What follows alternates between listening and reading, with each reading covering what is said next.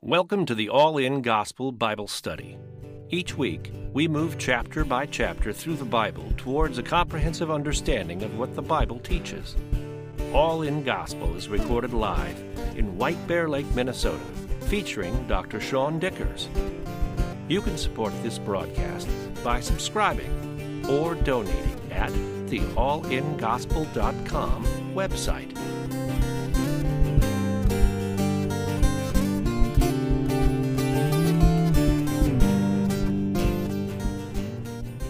Okay, we're in Judges 16, picking up where we left off last week. The end of chapter 15 was kind of the end of the official account of Samson as judge. And it says, and he judged for 20 years. And then you get this odd little tack-on chapter. And when you put it with chapter 17, this odd little story about Micah and him setting up his own religion. Again, in the chapter by chapter sense, you're like, why are these here? And why is this story about Delilah even in the Bible? It seems really out of place from the rest of the book. But if you look at the book of Judges from beginning to end, there's a narrative here that Israel has fallen apart. And so this epilogue in chapter 16, this kind of after story about Samson, is really to say, okay, Samson judged for 20 years, but even at the end of his life, this guy didn't live in holiness. And it was busted. And then you get the story of Micah, which is just off the rails next week. And what the author is trying to show is why Israel ended up in Babylon and what was happening. Why did they need a king instead of judges? Why did it not go the way God told them it would go with Joshua? And there's this spiral of descending decadence that happens. So this is it gets more and more decadent. So tonight we're talking about sex, murder, all sorts of good things. And it starts with verse 1, the Samson that we get to see it towards the end of his life.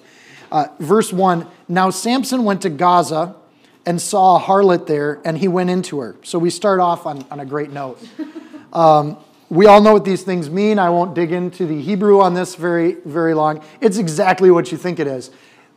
But the way it's phrased was just, now Samson went to Gaza. Gaza is a Philistine territory at this time. It's still not under Israeli control today.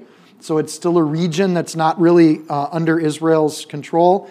Going to see a harlot, the way it's phrased is like, again, almost. So that word now at the beginning, it's like, so Samson saw harlots.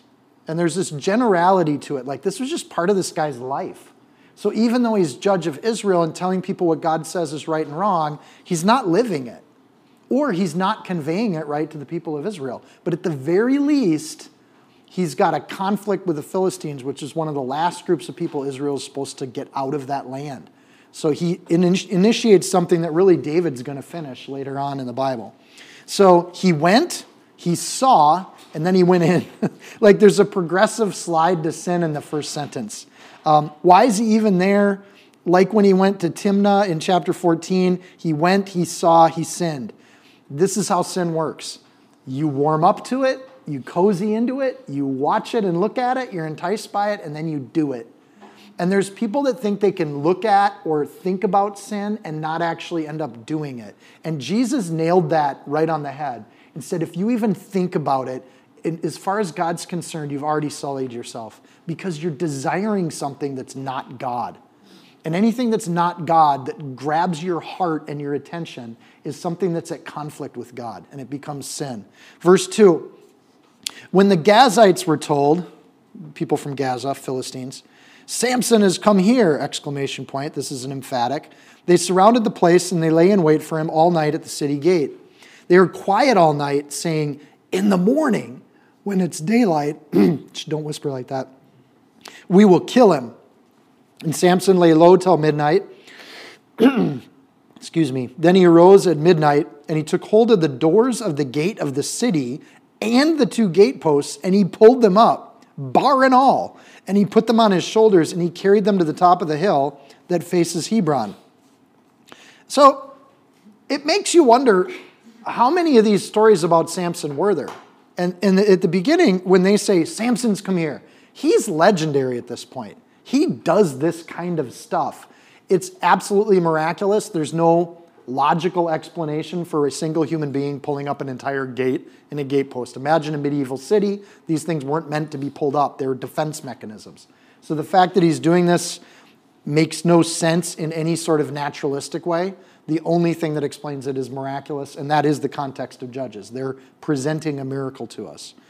So there are famous miracles, and then there's Samson pulling up a gatepost miracles. This is not a huge famous miracle in the Bible, but it is one all the same. All this trouble Samson is having seems to be initiated by his sin. A lot of these conflicts he's having with the Philistines maybe could be avoided if he wasn't constantly going down to the Philistines for one kind of sin that gets him involved in other kinds of sin. And just a thought, like how that ties him in there. In Genesis 39:12, when Joseph was caught with Potiphar's wife, you remember this story? Mm-hmm. What did Joseph do? He ran the heck out of there. She caught him by his garment, saying, "Lie with me." And he left his garment in her hand and fled and got the heck out of there. Samson, in reflection, is doing the exact opposite. He's going to her. And he keeps getting into these situations. So if we're going to learn from the wise, that's great. We can also learn from fools. But it's the same lesson. Run from sin. Don't sit and play with it. So verse 4, afterward it happened that he loved a woman in the valley of Sorek, whose name was Delilah. And the lords of the Philistines came up to her and said, "Entice him and find out where his great strength lies, and by what means we may overpower him, that we may bind him to afflict him, and every one of us will give you 1,100 pieces of silver." Delilah is the only named woman in this narrative with Samson. We don't know his wife's name, but we do know her name. She gets to be known as famous. We don't know why that's the case, and there isn't a lot of theory as to why she gets named and other women and judges don't get named. We know Deborah's named, and we know that Samson's wife is not. And we don't really know the connection. Jephthah's daughter is not named, but Jephthah is. Valley of Sorek is actually pretty close to where the Danites would be camping. It's the same as Timnah, the same territory. It's a Semitic name. So it's clearly an area that Philistines have dominance over, but it's not one that necessarily has a Philistine name. The question of we want to know where his great strength lies seems to be a question the Philistines haven't worked out yet. So Samson hasn't put the Lord out in front. Throughout his whole life, he's not let people know that my strength comes from the Lord God Almighty. He just takes credit for it, and we've seen that in past chapters. So the fact that they're still asking says two things. One, he hasn't told them, I get my strength from the Lord God Almighty, which would have made him a better judge. Two, it's not apparent from his physical looks that he's strong. If you see somebody built like Dwayne Johnson, The Rock, nobody says, where does he get his strength from? It comes from those arms, right, that are built like cannons, right? Nobody asks when a strong-looking person does strong things. But when you look like, Grant, you're a pretty big guy. When you look like a small guy who I will not name, people say, where does the strength come from? Like, how does that person do those kinds of things? It doesn't make sense. So that's what they're trying to find out. They're actively trying to do it. It says the lords of the Philistines. So there would be 5 lords of the Philistines, according to historical record. Ekron, Askelon, Askeloth, Gaza, and Geri would be the areas of the Philistines. There have been 5 of these lords. So if they all come together and pitch in, 1,100 pieces of silver is about 140 pounds of silver. That's not a small amount. So the point is, they intend to harm him. They actually want to bind him for the purpose of afflicting him. They don't just want to kill the guy. They want to torture the guy. So that speaks to their heart and the evil that's in their hearts towards Samson. They want to make this man pay in pain for what he's done to them. So Delilah says to Samson, verse 6, "Please tell me where your great strength lies, and with what you may be bound to afflict you." It's nice doing a chapter where pretty much we've heard this since we were 10, right? Like we all know this chapter pretty well. And Samson said to her, "If they bind me with 7 fresh bowstrings not yet dried, then I will become weak like any other man." So the lords of the Philistines brought up to her 7 fresh bowstrings that had not dried, and she bound him with them. And now the men were lying in wait, staying in her room, and how does that happen? How do you have a room with people lying in wait and Samson doesn't notice or pick up on that? Which says something about Samson's ability to tune in to others again. Like he's not aware of his surroundings. And we've seen indications of that in the other chapters around Samson. This guy doesn't read people very well. And if he's in a room and there's people literally hiding in the corner, probably giggling and shuffling a little bit and sniffing and breathing, and he's not picking up that there's other people in the room, he is entirely focused on her. And that can be understandable. Most guys in the room can say that that can happen, that he is not focused on anything but Delilah. So they're lying in wait, staying with her in the room, and she said to him, the Philistines are upon you, Samson. And he broke the bowstrings as a strand of yarn breaks when it touches fire, so the secret of his strength was not known. This should be the end of the relationship with Delilah. Like a good self-respecting dude, this would be a test for her, and she just failed the test. Not only did she give it up, but she let guys hide in her room to jump up and surprise him. This would not be a fun way to wake up if you've ever been stirred to wake in a rough, abrupt way. This is bad. But when somebody clearly tosses you to the wolves, you don't date them a second time. Like that doesn't happen with most people. However, as we know from verse 4, love can make people pretty stupid. And one of the great lessons of Samson and Delilah is that human beings have a tendency of putting their relationships with men and women above their relationship with God. Happens all the time. It's so common, it's ridiculous that we think that somehow our relationship between men and women should trump or come before our relationship with God. Successful marriages are built when both people put God first. Then they can be a healthy marriage. If both people don't put God first, that marriage is going to have problems, right? So, love makes you dumb. We can know that from this chapter.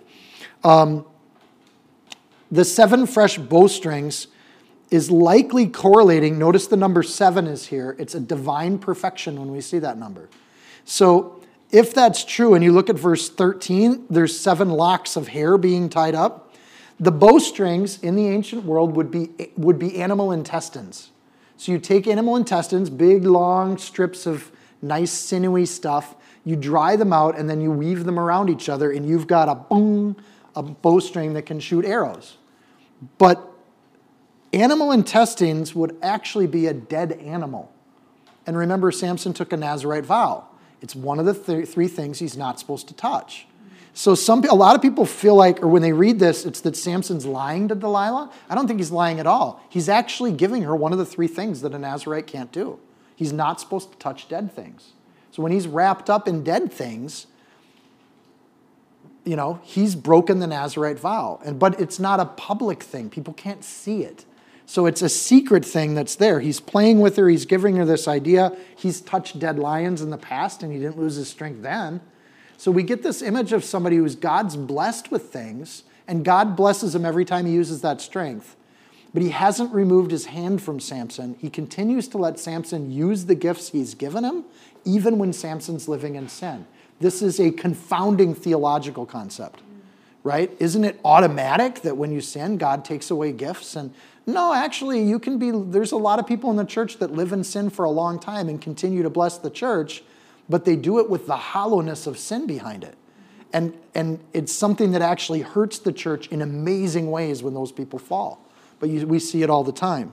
So the biggest sin here is that Samson's presuming that God will always be with him in these sins that he's doing, that he'll never fall, that he can continue to get away with it in secret even though he's sinning, and that God's going to let that happen forever. And God can be merciful and patient, but he doesn't endure that forever. Those people fall. And at some point, God takes away their hand, and what's private becomes public. So either way, Samson's deceived himself, either in presumption about what God's gifted him with, or in the degree to which God's going to have mercy and grace for his sin. But Samson's presuming. He's presuming he can do things without doing it God's way, and that God will continue to bless him in that. And that's a huge presumption. So we got the sin of lust, we got the sin of murder, we got the sin of breaking vows, which Samson's doing here. We also have the sin of presumption. He's just presuming God's going to always be there because he was once before. So verse 10, we get to round 2 of this. This is a great just narrative too. And I almost feel bad putting in so much commentary because it reads like a great story all by itself.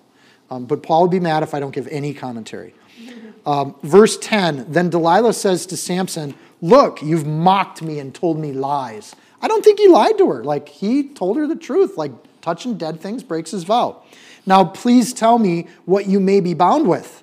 So he said to her, if they bind me securely with new ropes that have never been used, then I shall become weak like any other man. Therefore Delilah took new ropes, bound him with them, and he said to them, the Philistines are upon you, Samson. And the men lying in wait, staying in the room, and the men were lying in wait, staying in the room, same as last time. But he broke them off his arms like a thread. So he's just so clueless. If they jumped out of the cushions and rugs last time, when he comes over to her house the second time, wouldn't he be kicking the pillows a little bit? Like, are you doing it again? And it's the same situation. But he's just assuming he can beat anybody, that him and God can just do anything else. It's almost like Samson's amusing himself here, that he doesn't really care what's going to happen to him because he knows he's good. Here's the thing with the new ropes.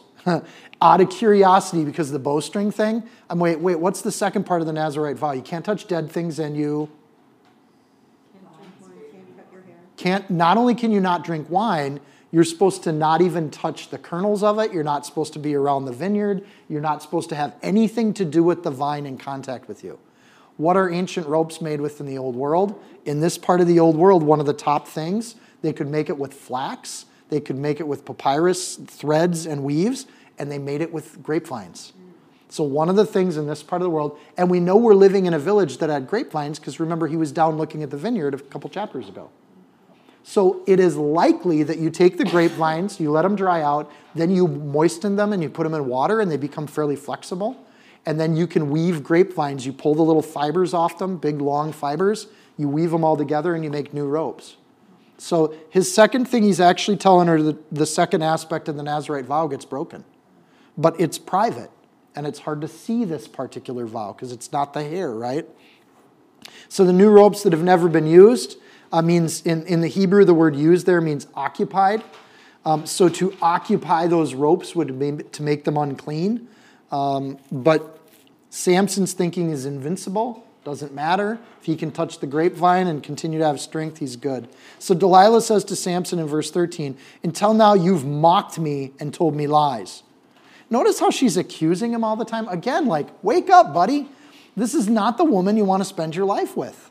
Tell me what you may be bound with. And he said to her, if you weave the 7 locks of my head into the web of the loom. So she wove it tightly with the batten of the loom. Batten's the big bar you use to pound down the fibers when you weave something. A loom takes like an entire room. And we haven't really changed this. It's still looms take almost a whole room because you weave the fabrics in and out of the cross fabrics. So she's got the cross fabrics, you set that up on the loom, and to weave the hair in would be to take his lock of hair and weave it through the fibers and then take the batten and you pound those down in nice and tight. And when you do that, you make a rug that can last for decades. I mean, it's a really powerful piece of fabric you make when you weave rugs on a loom. So, and then she said to him, the Philistines are upon you, Samson, 3rd time. But he awoke from his sleep, pulled out the batten, which is like pulling out the gatepost of the, I mean, that's a massive piece of wood that he's just ripping out with his neck muscles. And he pulled out the batten and the web from the loom, so it rips the whole thing apart. This is the 3rd one. It's getting closer and closer and closer to completely decimating the Nazirite vow. On this one, the Nazirite vow is he's not supposed to cut his hair. So in doing this, it doesn't say the hair got cut, but he's playing with his hair and he's getting closer to the very public display that he represents God. So the private display stuff, God's had a lot of mercy on. But the public display stuff, we're going to see that's where God kind of draws the line. So the 7 locks on his head, this is the 3rd element of the Nazirite vow. It's a visible symbol that gets used. I would say in this case, it's not the sin that has warped Samson's thinking. It's his desire for sin that's warped his thinking. And that he's playing this game with Delilah because he wants her company. and he wants to be around her, and he's letting her affect him instead of the other way around. One of the warped thinking around sin is this idea of, I can keep doing this and I can keep getting away with it. I can keep doing things in private that offend my God, and God's not going to do anything about it. Because God just has mercy. He's an all-loving God. He never judges, right? And we've seen in the Old Testament there are points where God judges, like Noah, right? There is a point where God loses patience with this kind of thing, and that's part of the story of Samson. That idea that sin won't hurt us, that we're never going to get hurt, it's never going to be a problem. Go ahead and weave my hair into the loom. I can get that intimate with your stuff. The other thing is, if somebody's grabbing a lock of your hair, you're not sleeping. He's fake sleeping. You don't sleep through that. He's letting her play with his hair, and we all know he's wide awake while she's doing that. There's no surprises. He probably knows that at this point there's guys hiding in the closet, snickering to themselves. This is a big game for Samson, just like when he did the riddle at the wedding. So it's the image, I think, of an abusive relationship. You got Samson accepting pain and hurt and compromise to his soul, and he's continuing to do it because he's in an abusive relationship with Delilah. So in psychology today, we kind of unpack some of that stuff, but this is where love gets twisted. This is not the kind of love that God wanted for a man and a woman. This is manipulative and hurtful and mean, and one person actively trying to hurt the other person. This is evil. And we can see that in the book of Judges, Israel's gotten to this point where even their judge is just in these kind of evil relationships. And it is, of course, a non-Jewish person that's kind of feeding this at this point. It's an image of Israel. Israel is getting further and further in. They're getting blinder and blinder. They're getting deeper and deeper. Just wait till the next chapter. They're so lost in their presumption, they've forgotten what holiness even looks like. And they're letting their souls get woven in with the baton pounding it down, and they're just putting up with it. And it's a sad kind of image. Proverbs 26:11, as a dog returns to his vomit, so the fool goes back to their folly. This is humanity, people. We continue to make mistakes over and over and over in history. And any historian is like, how do you look at humanity and think it's redeemable? And the answer is it's not. Outside of Jesus, humanity is eating its own vomit all the time. And it's a sad image. And we should look at this not as a comedy sketch with Samson, but as a really sad place for a man of God to be getting treated like this. And he just puts up with it like a victim, right? Verse 15. Then she said to him, how can I say I love you when your heart is not with me? Right? Because he's gotten her 3 times now. And Samson then, apparently, they've been knocking around the words, I love you, but they don't seem to have the same meaning that they do in Leviticus. Like the very definition of love is getting twisted here. So it's kind of sad. He loves a thing that rejects him. And fools do this. Fools think, I'm going to be the first one to outwit sin. I can dabble with this and beat it because I'm that great. And that's what fools think. And there's no humility here.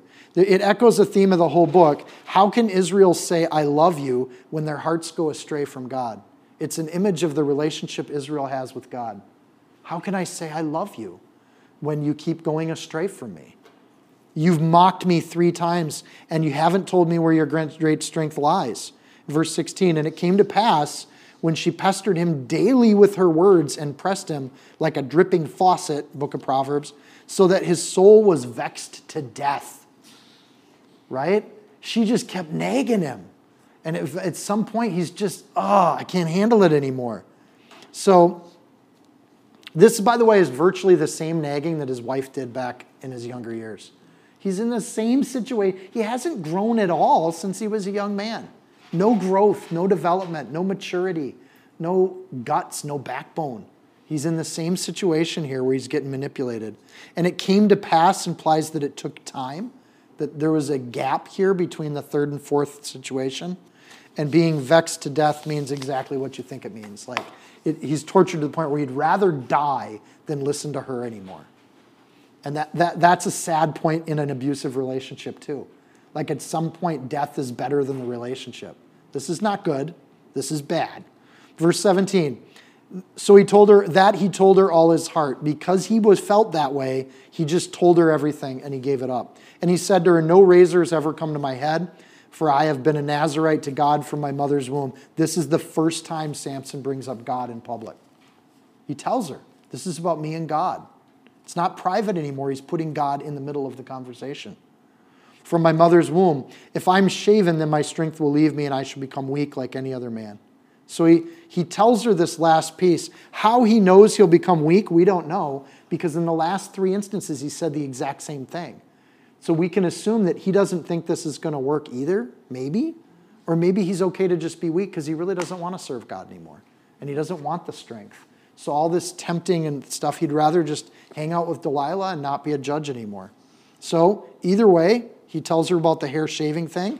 So in verse 7, you had the bowstrings with dead stuff. Verse 11, you had likely grapevines as ropes being used. And in verse 13, he mentioned his hair. Now he talks about the shaving of the hair. Last piece of the Nazirite vow. Samson still doesn't leave the situation. This baffles me. He doesn't leave. He would rather get into this than to leave this situation that he's in with this woman. Have you ever met someone who can't break up with somebody, but everybody in their life knows they should break up? Like, stop dating that person. They're really bad for you. And all the friends know it, but nobody says anything, right? With Samson, you'd probably say something to him, but he's just going to keep going back to it. He says that he would become weak like any other man, which it seems almost to me like Samson's okay with that. He's tired of standing out and being different. And I think we can all resonate with that a little bit. When you take a stand for God, you become different, and that can be tiresome. That's the labor of love that we have for the kingdom. And sometimes it's like, I just want to be like the world. I don't want to have the strength of God in me because it can become wearisome. So just a thought. Verse 18, when Delilah saw that he had told her heart, so she sees it and she thinks, okay, now I can kill this guy. So he bears his heart, puts God in the middle of it, and she's still ready to pull the dagger on him. This is stunning. I can sever this guy from God, and I can do it for this money, this silver she's been offered. So she's just going to turn him in for silver. Sounds like somebody else we know in the New Testament, right? She sent and called for the lords of the Philistines, saying, come up once more, for he has told me all his heart. So the lords of the Philistines came up to her and brought the money in their hands. So they're all pretty sure this is going to be it. And then she lulled him to sleep on her knees. Being a husband who loves my wife, I get this. You're tired, it's the end of the day, you lay down in your wife's lap and she just does what I call head tinglies. I'm out in a minute. There's nothing better. So she lulled him to sleep on her knees and called for a man and had him shave the head off. This I don't get. And the shaves off the 7 locks on his head. No way does the head get shaved and you're out cold sleeping, unless he was really, really drunk beforehand, right?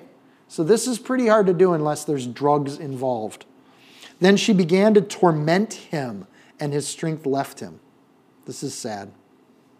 And then she said, Philistines are upon you, Samson. So he awoke from his sleep and said, I will go out as before at other times and shake myself free. So he did assume that God would just keep being with him. And then he could just keep playing this game. But he didn't know that the Lord had departed from him. This should be a terrifying sentence for anybody who loves the Lord. That there is a point where the Lord can just say, have it your way. I'm done. And the Lord can depart from people. This is the message you don't typically hear when people are trying to tell you about God's love, is that there are limits. And the human hubris that Samson has tested God's patience for a long time. His mercy has been great, but God's going to pull his hand off him. Notice that he departs from him, but at the end of the chapter, he's back there. It's like he can lift his hand of power upon Samson, but he still loves Samson. And he's still watching Samson. He's still listening to Samson.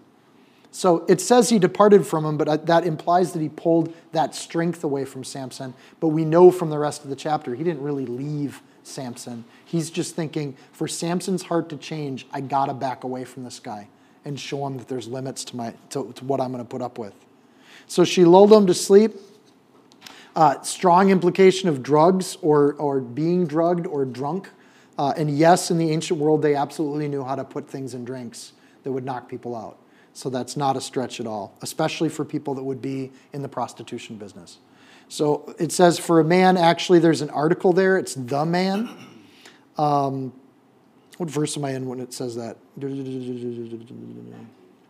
Thank you. Loved him and called for a man that had him shave off his head. I don't know how your translation looks there, but it's a definite article for a singular person.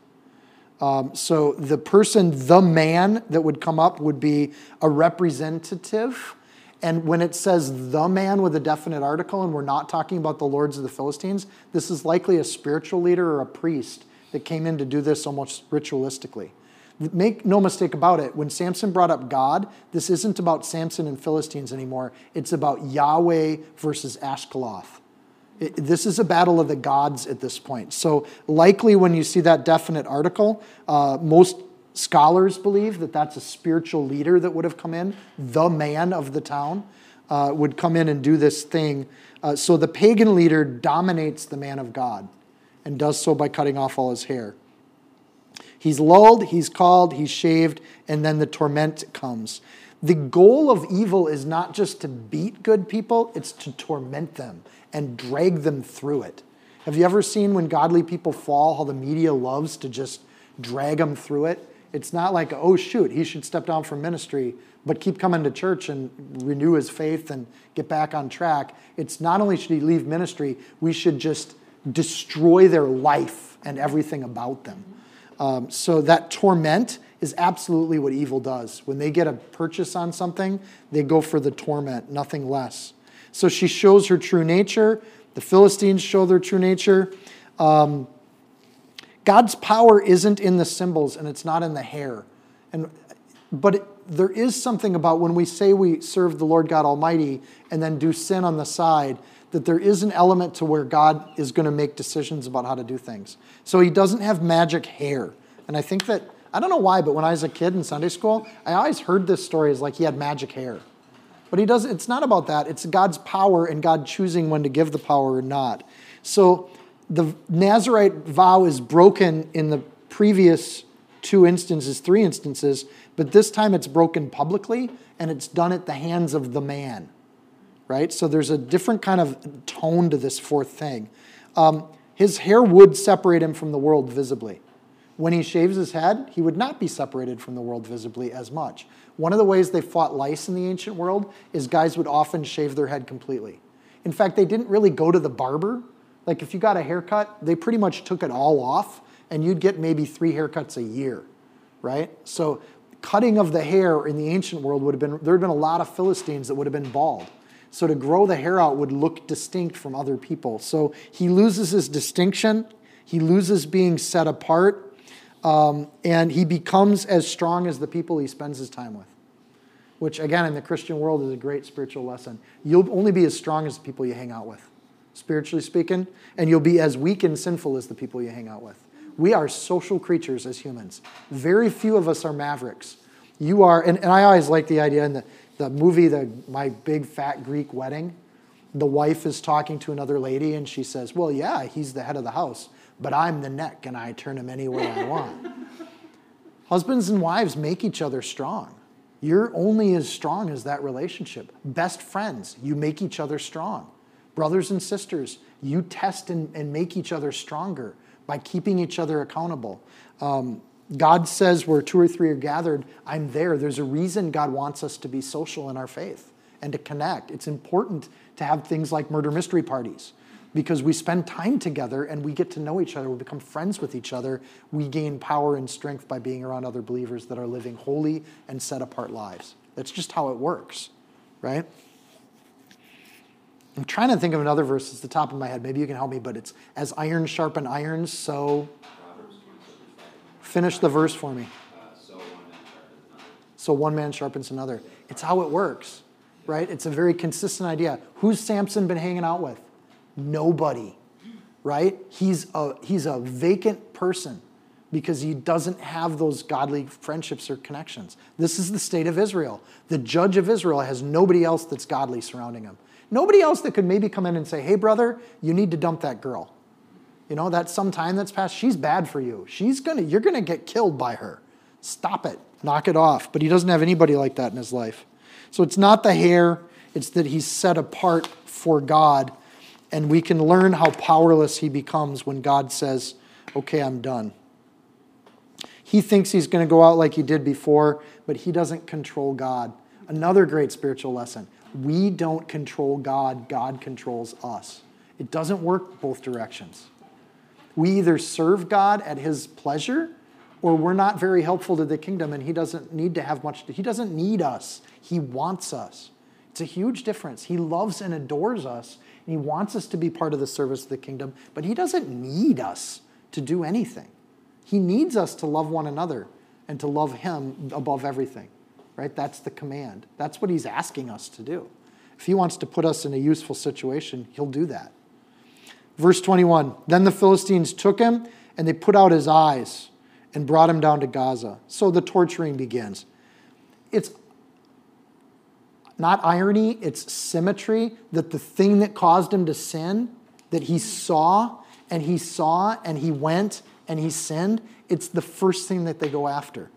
So maybe it's the first thing of redemption for him. The thing that caused him to sin just got plucked out, and maybe that's better for Samson, that he can't see the ladies. Maybe he doesn't need to be looking at the ladies because it just causes him to fall. So we started that way back in 14 verse 1 and verse 3, where he keeps seeing things and she looked good to him. And that's the first thing they do is they take out his eyes. So that heart and those eyes put him into bondage. They bound him with bronze fetters. And bronze is, again, an image of sin throughout the Old Testament. It is here again, too. He became a grinder in the prison. Interesting word, right? What's a grinder do? There are two possible interpretations of a grinder. Interpretation number one, a grinder is someone, when you have a huge millstone, you can tie an ox to that millstone to turn it so that it grinds the wheat out. It's a grueling job. In prisons, they would hook humans up to the wheel and they'd turn them into grinders, right? So this is a way that you would take somebody who's strong and do that. But Samson's not strong anymore. Why? He probably couldn't move the bar unless there were like 40 other grinders with him. Second major interpretation. A grinder is, in the Hebrew, the word tahan. In the Hebrew, it actually means breeder. So in a prison, if you had someone that you thought might make strong soldiers, you could breed them. It's absolutely German Holocaust kind of weirdness. But if you're living in the world without God's law, you got a guy who's strong and he can lift up a gatepost. Why don't we make 1,000 of these guys? So they bred him, which meant they enslaved the women and they enslaved the men and they forced them to have sex. And they would breed them just like they did animals. So he became, again, he dreamed of sex. Now he can have enough sex until it makes him sick. Right? So his eyes get plucked out. He can't see and enjoy what he used to see and enjoy, but now he's going to get, he wanted what the world had to offer. Now he's going to get it so much that it absolutely destroys him. You can see the symmetry of that second interpretation. If you don't want to get into that gruesome or R-rated version of it, he's just moving a millstone. Just go with that one. But the word grinder in the Hebrew means breeder or concubine. Samson's sin then is that he worships sex and adultery, and now he's getting all of it he can stomach. And this is the nature of sin. This is how it works. His sin comes home to roost, you could say. He didn't want God, and now he doesn't have God, and he just gets it. There's a perfect justice to what the Philistines are doing right now. However, verse 22, I love the howevers in the Bible. God's not gone either. And this isn't a story about Samson. It's a story about God and his nation, Israel. The hair of his head began to grow again after it had been shaven. I think this is a great line because we can regenerate. The sin doesn't end our story. We can repent and renew.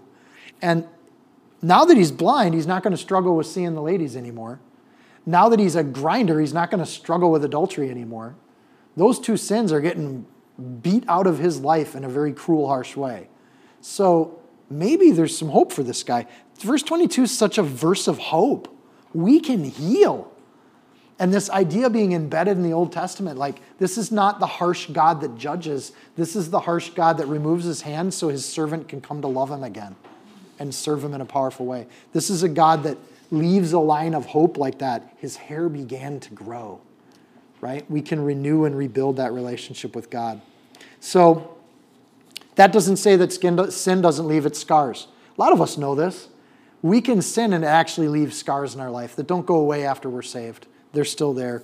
If your right eye causes you to sin, pluck it out. It's better and more profitable if one of your members perish than your whole body is cast into hell, Matthew 5:25. That's exactly what happens to Samson. He's going to perish, but he's going to do it in a right relationship with God. And in Hebrews, he's actually listed as one of the champions of the faith because his hair began to grow. He could start at this place of absolute brokenness, and God can use him in that place. We can fail, and there are immediate lasting impacts to sin, but we can repent, and God can make great profit from what's left of our lives. We can start today to live for God, and God can use every day we have left. And if you wake up tomorrow morning and you're still breathing, God can use that day. It doesn't matter what happened yesterday. And that message of hope is just laced through the Bible, and I love that. Isaiah 61:3, he can make beauty from ashes. He can take what's dead and he can turn it into something beautiful. And that's, I think, what's going on with Samson. Now the lords of the Philistines gathered together, and they offered a great sacrifice to Dagon, their god, to rejoice. Dagon is the fish god. We talked about him when we did Jonah. You can go back and have fish god lessons in the book of Jonah if you want to. But he's a god of fertility. And given that Samson is now visibly here, verse 24, it is likely that he's being used as a concubine in the pagan rituals. They're going to put him on display. So this is extremely vulgar and nasty, but it's what they did, right? So they are going to use him at their temples as a big feast. They would get drunk at these feasts, and they would have a bunch of sex, and they would watch other people have sex. So you would think, by the way, this is the other thing with the Philistines, sin is also presumptive. You would think if I were a Philistine lord, I'd say, every single morning you will shave that man's head. Like, wouldn't you think that they would continue to shave his head every day? They would hire the man to be wholly dedicated to this guy that can kill 1,000 people with one jawbone. But they forget that, and they let his hair grow back, which seems like an odd oversight to me. Again, my weird geek thoughts. And they said, "Oh God, our God has delivered into our hands Samson, our enemy." Did Dagon beat Jehovah? Or the biblical account is that Jehovah removed himself from Samson. Dagon just beat a human, right? So, and if Dagon's even real, right? So when the people saw him, they praised their God, small g, for they said, "Our God has delivered into our hands our enemy, the destroyer of our land, and the one who multiplied our dead." Notice that this is a spiritual claim. It's not just about Samson being a bad guy that they want to torture. It is instantly about Dagon beating Yahweh. It's instantly a spiritual dialogue, and Samson represents Jehovah in the story. So they're literally singing this. There should be quotes around that. When it says, "and they said," they made this into a song. So they're creating this as something they can sing and recognize the effect of it. They've escalated this from Delilah to Dagon being the champion. And Samson's sin is not only not private anymore, it's on display before all of the people that he wanted to be friends with. So all the people he's trying to please are now just mocking him. It brings to shame not only Jehovah, but the whole people of Israel. And it hurts the entire fellowship of the saints. I got to imagine there's still some good people left in Israel that follow the Lord and serve him, like Jephthah's daughter hanging out at the temple. There's some good people hanging out, and this disgraces all of them. When one godly person who should be in fellowship with other saints falls in sin publicly, it hurts the whole body. And that's just kind of a tragedy. So, and here I think the song in verse 24, why would anybody want to worship a God who's weak? And I think for the Philistines to celebrate this is to put their God over Jehovah, is psychologically building themselves up and diminishing this Israelite God to the Israelites. So it happened in verse 25, when their hearts were merry, strong implication of getting drunk, they said, "Call for Samson that he may perform for us." again lending to the second definition of grinder. So they called Samson from the prison, and he performed for them. They stationed him between the pillars. In temples across the Mediterranean, the Greek architecture, which the Philistines would have been Greek emigres, so people settling from the area Greek, they started to do this construction method with columns. And they would take wafer slices and stack them up, and they would build columns. If they could do 2 huge columns for a temple, then everything else was little tiny columns, because the 2 columns would hold the weight of the roof against the back wall. So those 2 columns essentially hold up the entire structure, but they're massive, huge pillar columns. So that architectural style was being developed at this period in history, and the Bible records it pretty accurately when it mentions these 2 pillars. And archaeology bears that to be true. So they stationed him between the 2 pillars, and Samson said to the lad who held him by the hand, so it's kind of sad that he's getting led around by a little kid, "Let me feel the pillars which support the temple so I can lean on them." So again, this is not the image of a physically strong man. He needs to lean on something. There's a little boy guarding him. They're not scared of him anymore. The pillars would be these big columns, primary support. Verse 27, "Now the temple was full of men and women, and all the lords of the Philistines were there, about 3,000 men and women on the roof watching while Samson performed."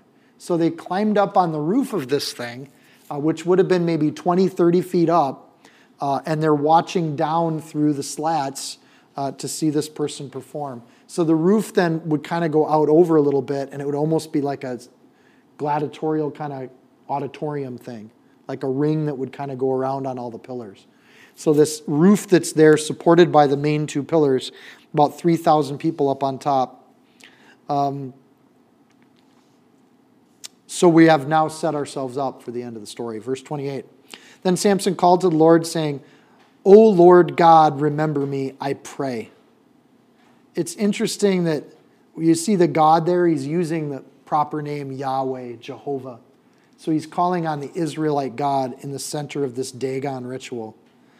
I get the image of him doing this and just in tears, like realizing his life's come to absolute desolation around his own sin. And he's praying this likely while he's performing. And he's just calling out to God in the middle of this disaster. And he says, "Strengthen me, I pray, just this once. O God, that I can with one blow take vengeance on the Philistines for my 2 eyes." Not only is he recognizing at this point where his strength comes from, he's not taking it for granted anymore. There's kind of an honest sentiment coming out. We have these glimpses from Samson. The idea of taking vengeance on the Philistines is good. To do it for his own 2 eyes is selfish. So, okay, he's not a mature believer. He's still praying that way. But verse 29, "Samson took hold of the 2 middle pillars which supported the temple, and he braced himself against them, one on his right hand, the other on the left." And this is where you get the big movie scene. And he's pushing hard. I don't think he pushed hard at all. I think when God's power showed up, I don't think he was straining to do this like in the movies. I think it was just boom, and he knocks these things over. 3,000 people on top of the roof would aid in this effort a little bit, especially if they're rocking the place. So he's going to raise the roof, literally. Yeah, that's there. Then Samson said, "Let me die with the Philistines." And he pushed with all his might. There's the straining. And the temple fell on the lords and all the people who were in it.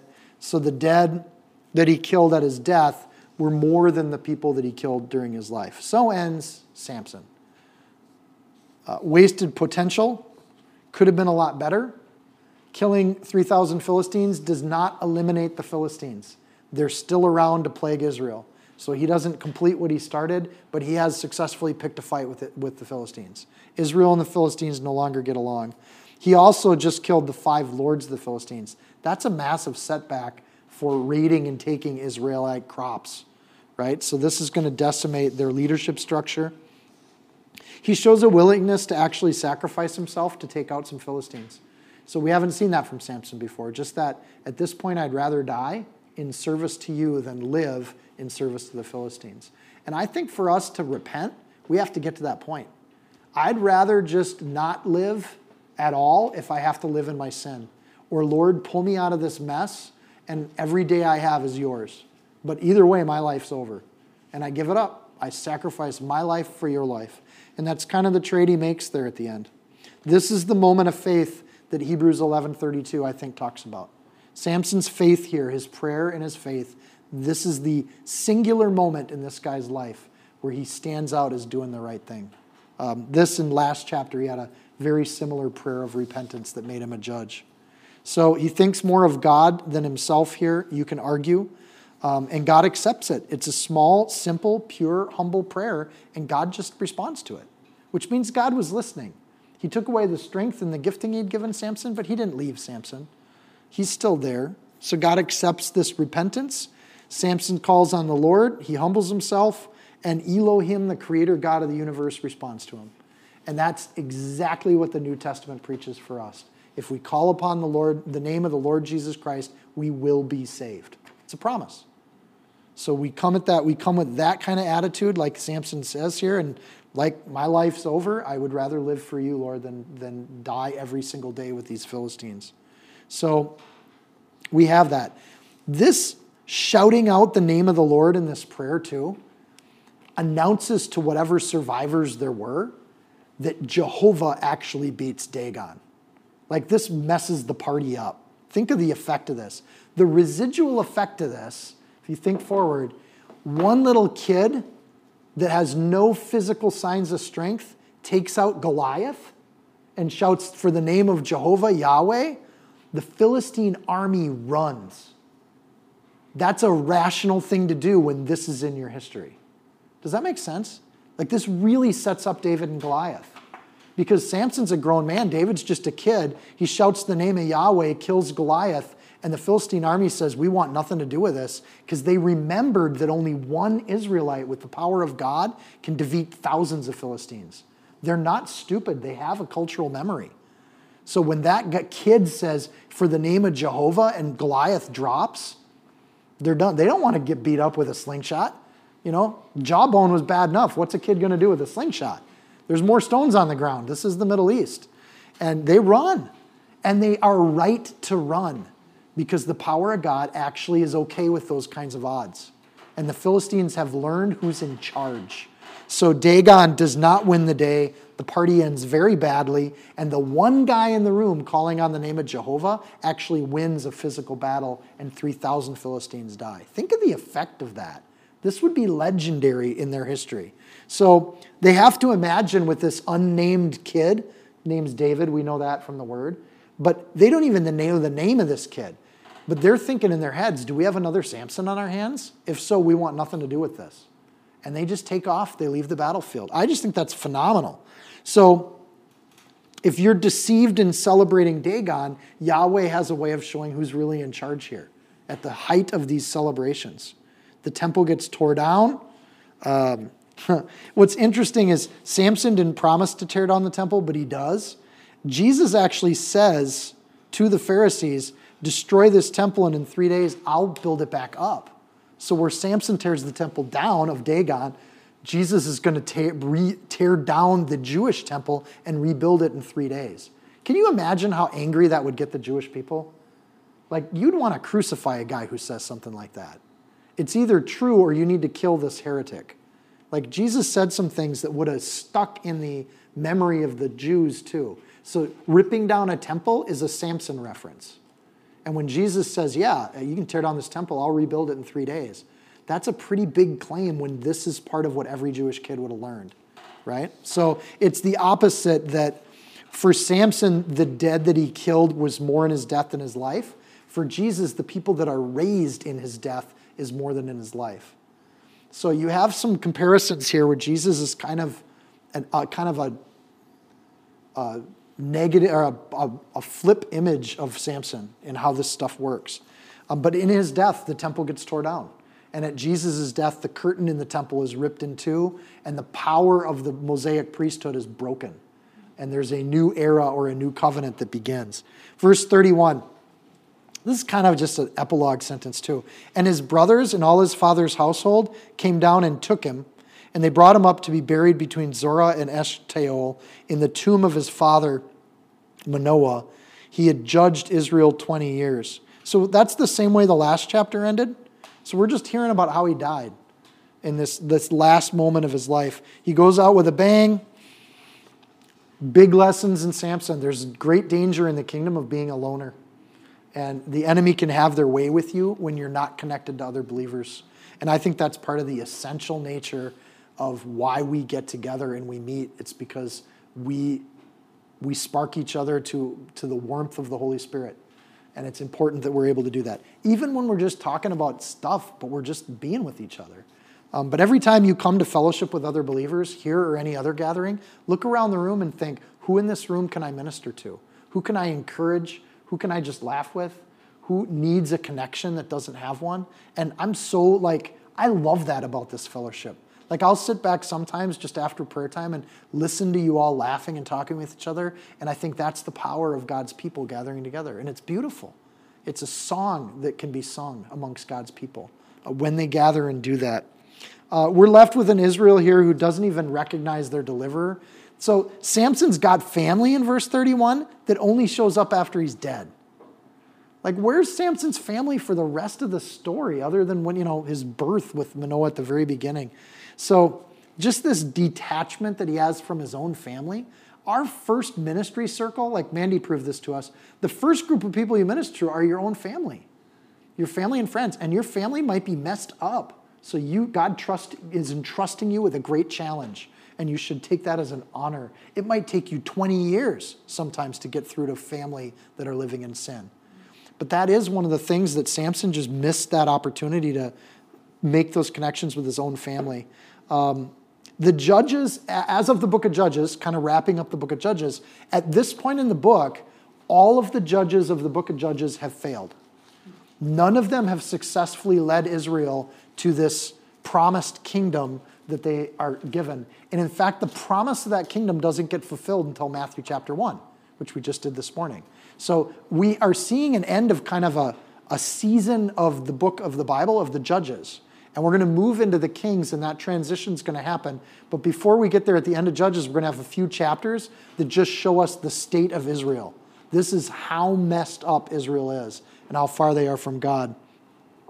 And that's going to come up here in the next chapter. If you want to know how bad Israel has gotten, we're going to see the worst of it in the next chapter. And that is fake religion. People calling themselves Israelites, and they're living under their own law, and it has nothing to do with what God's commanded them to do.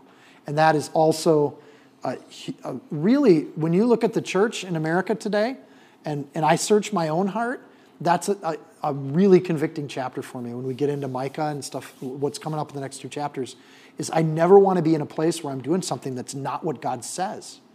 And my flesh is prone to not do what God says. And that's where Samson is. He's just living in the flesh. And it ends in destruction. And it ends in death. But I don't want to do that. I want to actually read God's word and do what it says, and then live in life and live towards the Holy Spirit. And I get reaffirmed every day that that's the direction you're in, because God fills you with life. And it's a beautiful thing when it happens that way. So, Judges 16. Amen? Dear Lord and King, we thank you for your word. Help us not just to be readers of your word and to do it empty-hearted and empty-headed. Lord, help us to take it seriously. There is nothing in your word that you put there by accident. And you want us to hear kind of the depravity of sin so that we avoid sin. So Lord, help us to do that. We all wrestle with it. We wrestle with our flesh. We wrestle with the offerings this world has, Lord, and we know their ends. But we can still be tempted with the eye, tempted with the heart. So Lord, I pray for each soul in this room, each person that's not here, that's listening on the podcast. Lord, help us to resist sin and open our eyes when we're facing something like a Delilah situation in our life. Help us to not keep going back. Lord, I pray for brothers and sisters in Christ that can have the love to tell people the truth, that you're living in a way where this Delilah is going to kill you at some point. It's a devastating way to go. It's a path in life that ends in destruction. So Lord, I just pray that we have people like that in our lives that can point out our failings and keep us on the right track. Help us to be humble enough to hear those people. Lord, we pray that we don't toy with our covenant with you. Lord, if we're consecrated to you, like Samson was supposed to be, help us to not mess with that consecration, that we live as set apart for your kingdom and we let people know who we serve. Help us to be unashamed of the name of Jesus Christ as our King and our Lord, so that you're not ashamed of us. Lord, help us to be bold in those things, but humble and meek as we love and share with people about our love for you. Lord, help us to be unashamed. Lord, help us to not pursue after the world like Samson did, and to just want things that the world has. Lord, help us to set our heart on you and appreciate the gifts of the Spirit in the ministry of the saints, that time in prayer, and when you answer our prayers. Help us to delight in that more than the next movie. Help us to delight in the fellowship of the saints more than the next office party. Lord, help our hearts to be with you in all things, because we appreciate what you give. And we appreciate the life and the love that you give to us. Help us love one to another and minister one to another in prayer and in fellowship after this teaching. In Jesus' name, amen.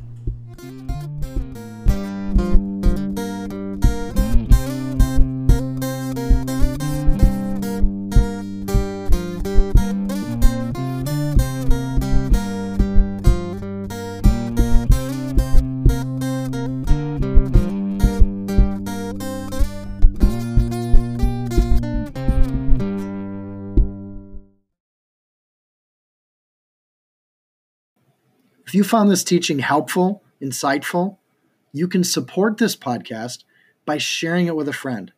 Screenshot it, tag it, post it on your social media.